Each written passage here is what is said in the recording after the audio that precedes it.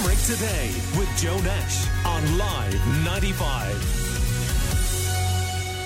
So despite the progress we've made in terms of LGBTQ plus rights, coming out is still a very big deal for lots of people in the community. So on the line we have Kyle Lahan, who works in communications, Patrick McElligott from the GOSH organisation in Limerick, and Owen de Vardoon from the National LGBT plus Traveller and Roma Action Group to give some advice to those who may be struggling. And you're all very welcome. Good morning to you.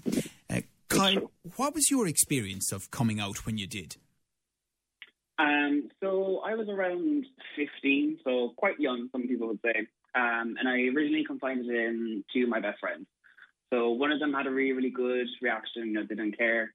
And the other one had a really negative, kind of homophobic reaction. So that kind of, I was 1 foot in the closet and 1 foot out. So I was originally going to come out to the rest of my family straight away, but that kind of put me in the closet for another few months, and slowly my confidence started to kind of build back up because of that positive friend kind of reinforcing, telling me, it's okay, everything's fine, your friends are still going to like you, your family are still going to love you. But that kind of initial negative reaction from someone I did trust did kind of shock me a little bit. Right. What's fascinating there is that it was the negative reaction of one friend that impacted on you much more than the positive reaction you got from another. Oh, of course, because I think, we always remember the negative comments that people say when it comes to, school, college, work. We don't remember the positive. So definitely, I think that negative reaction feeds into the anxieties and insecurities and worries and fears. And what did that friend say to you, Kyle? They just told me that it was a really bad idea, that I was going to be kicked out of home, that my family weren't going to be supportive of it, and that people didn't really approve of that lifestyle. Just very kind of archaic, homophobic kind of language.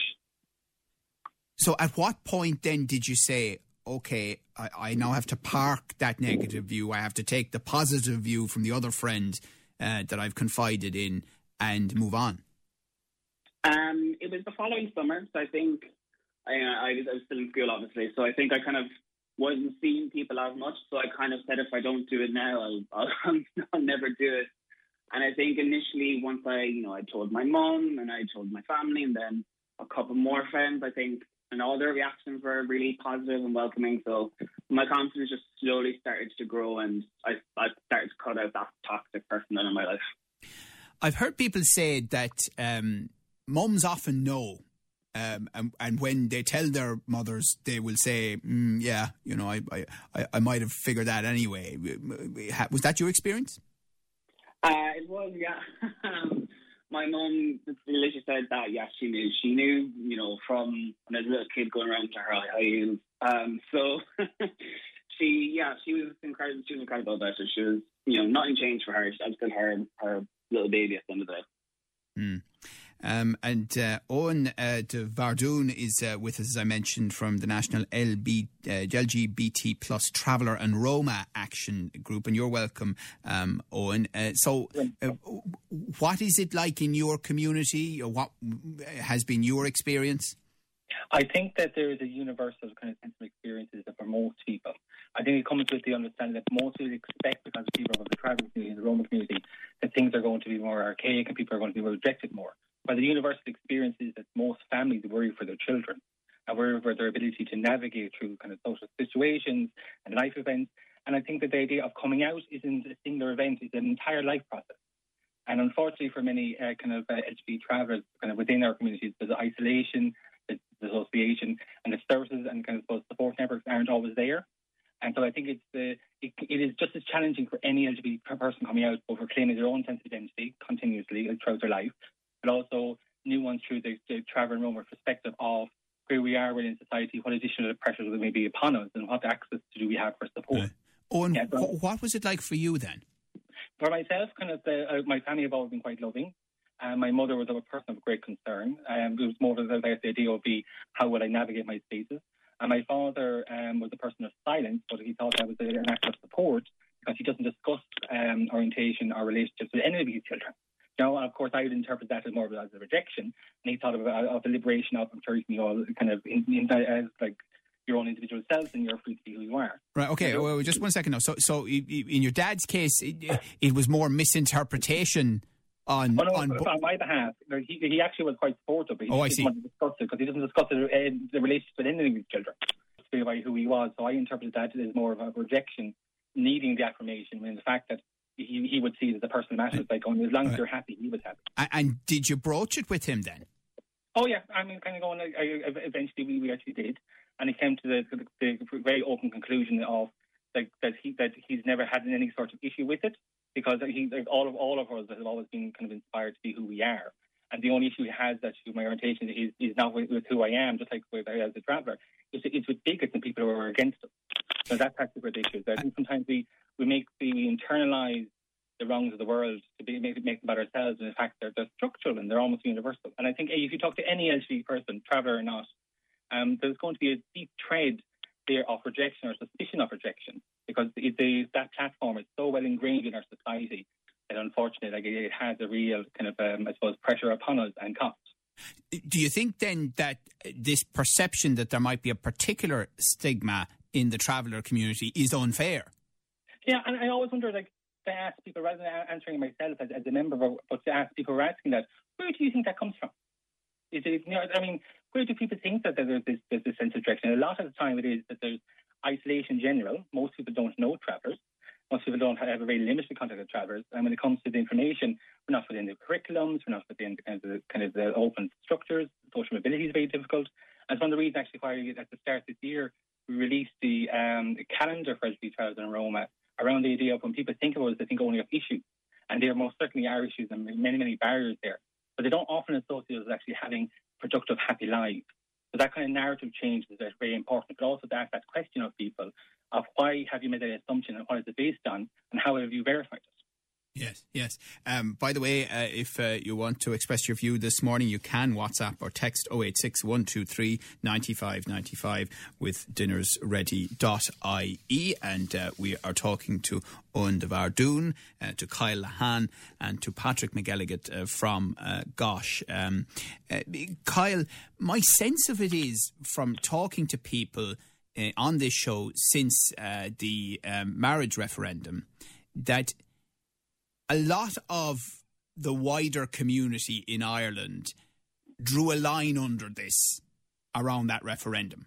You know, all the celebrations, the sense of liberation, the sense of Ireland moving on, but that the reality has lagged behind that.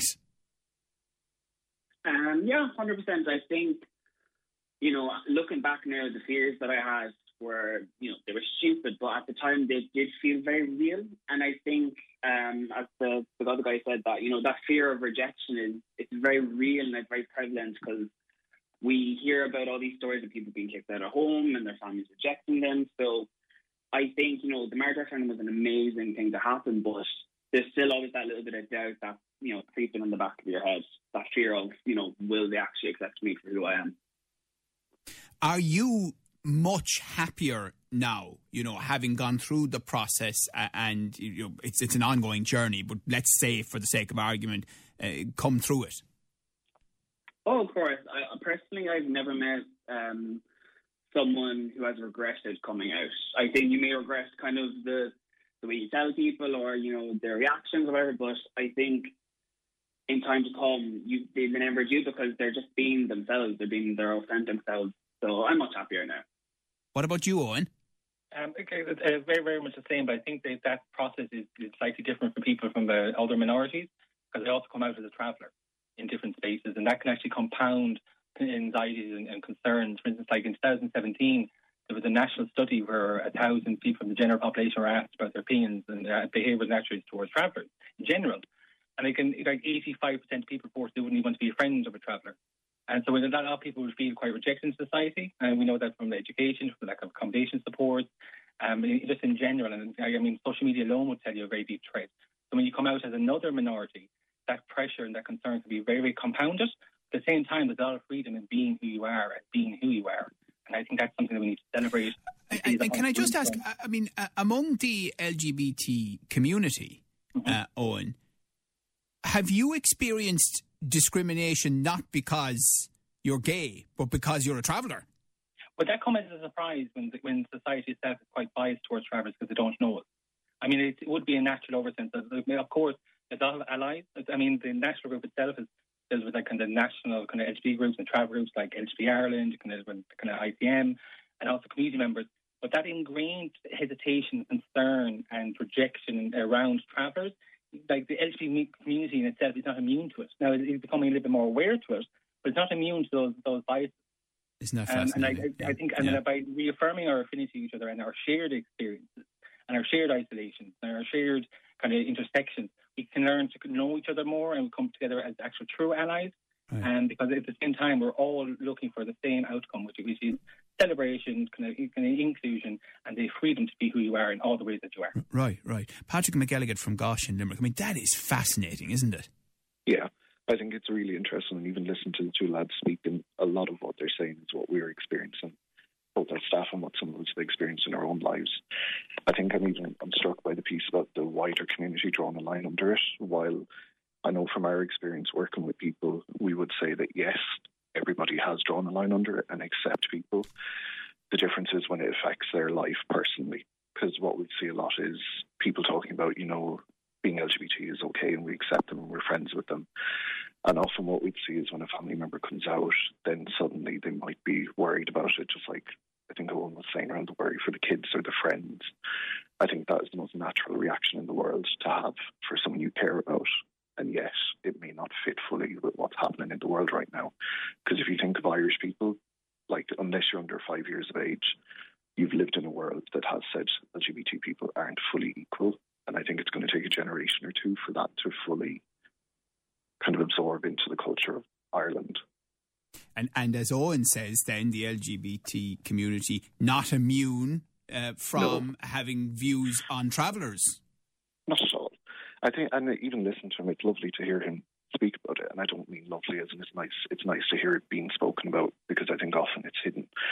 I think people are often doubly discriminated against. And I know in our organisation we would do training with travellers and people from the travelling community, and they would also experience some of the stigma, but in a different way. So they know what it's like to be excluded. They know what it's like to be treated unfairly. And I think often a person who might be a traveller and is LGBT might also experience that. And sometimes they don't either. I think this whole coming out process is individual, and it's not one shoe fits all, but there are some similarities in it. And what's your advice then to parents listening this morning? It was interesting to hear Kyle say that, his mother said, and I don't think it comes as a massive surprise, mothers being mothers, I knew, and I've known for a long time, and I've known, I think Kyle said, since he was very young. Yeah, and I kind of have a bit of laughter in it because I think it's quite common that parents have that similar reaction. I think sometimes parents can know, and the reality of it is different. I know we would do a lot of work with families, and we'd work with the people coming out as well as their family members.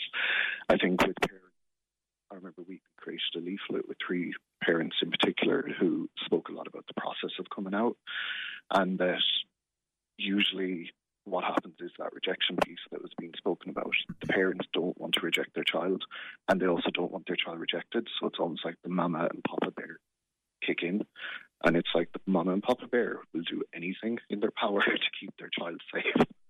And sometimes that's the most powerful thing, and sometimes it can cause a bit of difficulties because it might try and kind of confine the child in some ways. But we would always say to parents, have a chat about it. You're not the only ones. I remember talking to one parent who thought they were the only parent in the world that had a child come out, and it turned out they had 3 or 4 friends that did. So yes, there is this piece of talking to people actually does help. And Kyle, I'm wondering, are we still living in a country where, to be frank about it, it is easier to be heterosexual? Of course, I think, like, I still don't feel comfortable holding my partner's hand walking down the street for fear of, people shouting something or giving abuse. Even in, jobs I've had, retail jobs, just trying to be about their weekend, you're afraid to mention that, I went to the pub with my partner or we went for a walk. I think there's still that initial fear of people rejecting you. So it's definitely a lot easier to be straight nowadays. So there has been great strides that have been made, but still a lot of work to be done. Yeah. And Owen, I'd say you'll probably laugh when I ask you this question.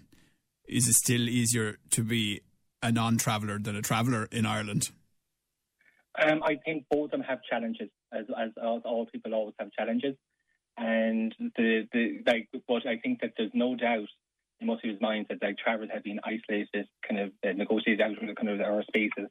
And even kind of what I learned yesterday is that since the LTAC programs came into being, which is around our basic accommodation, there's been an underspend of around 70 million.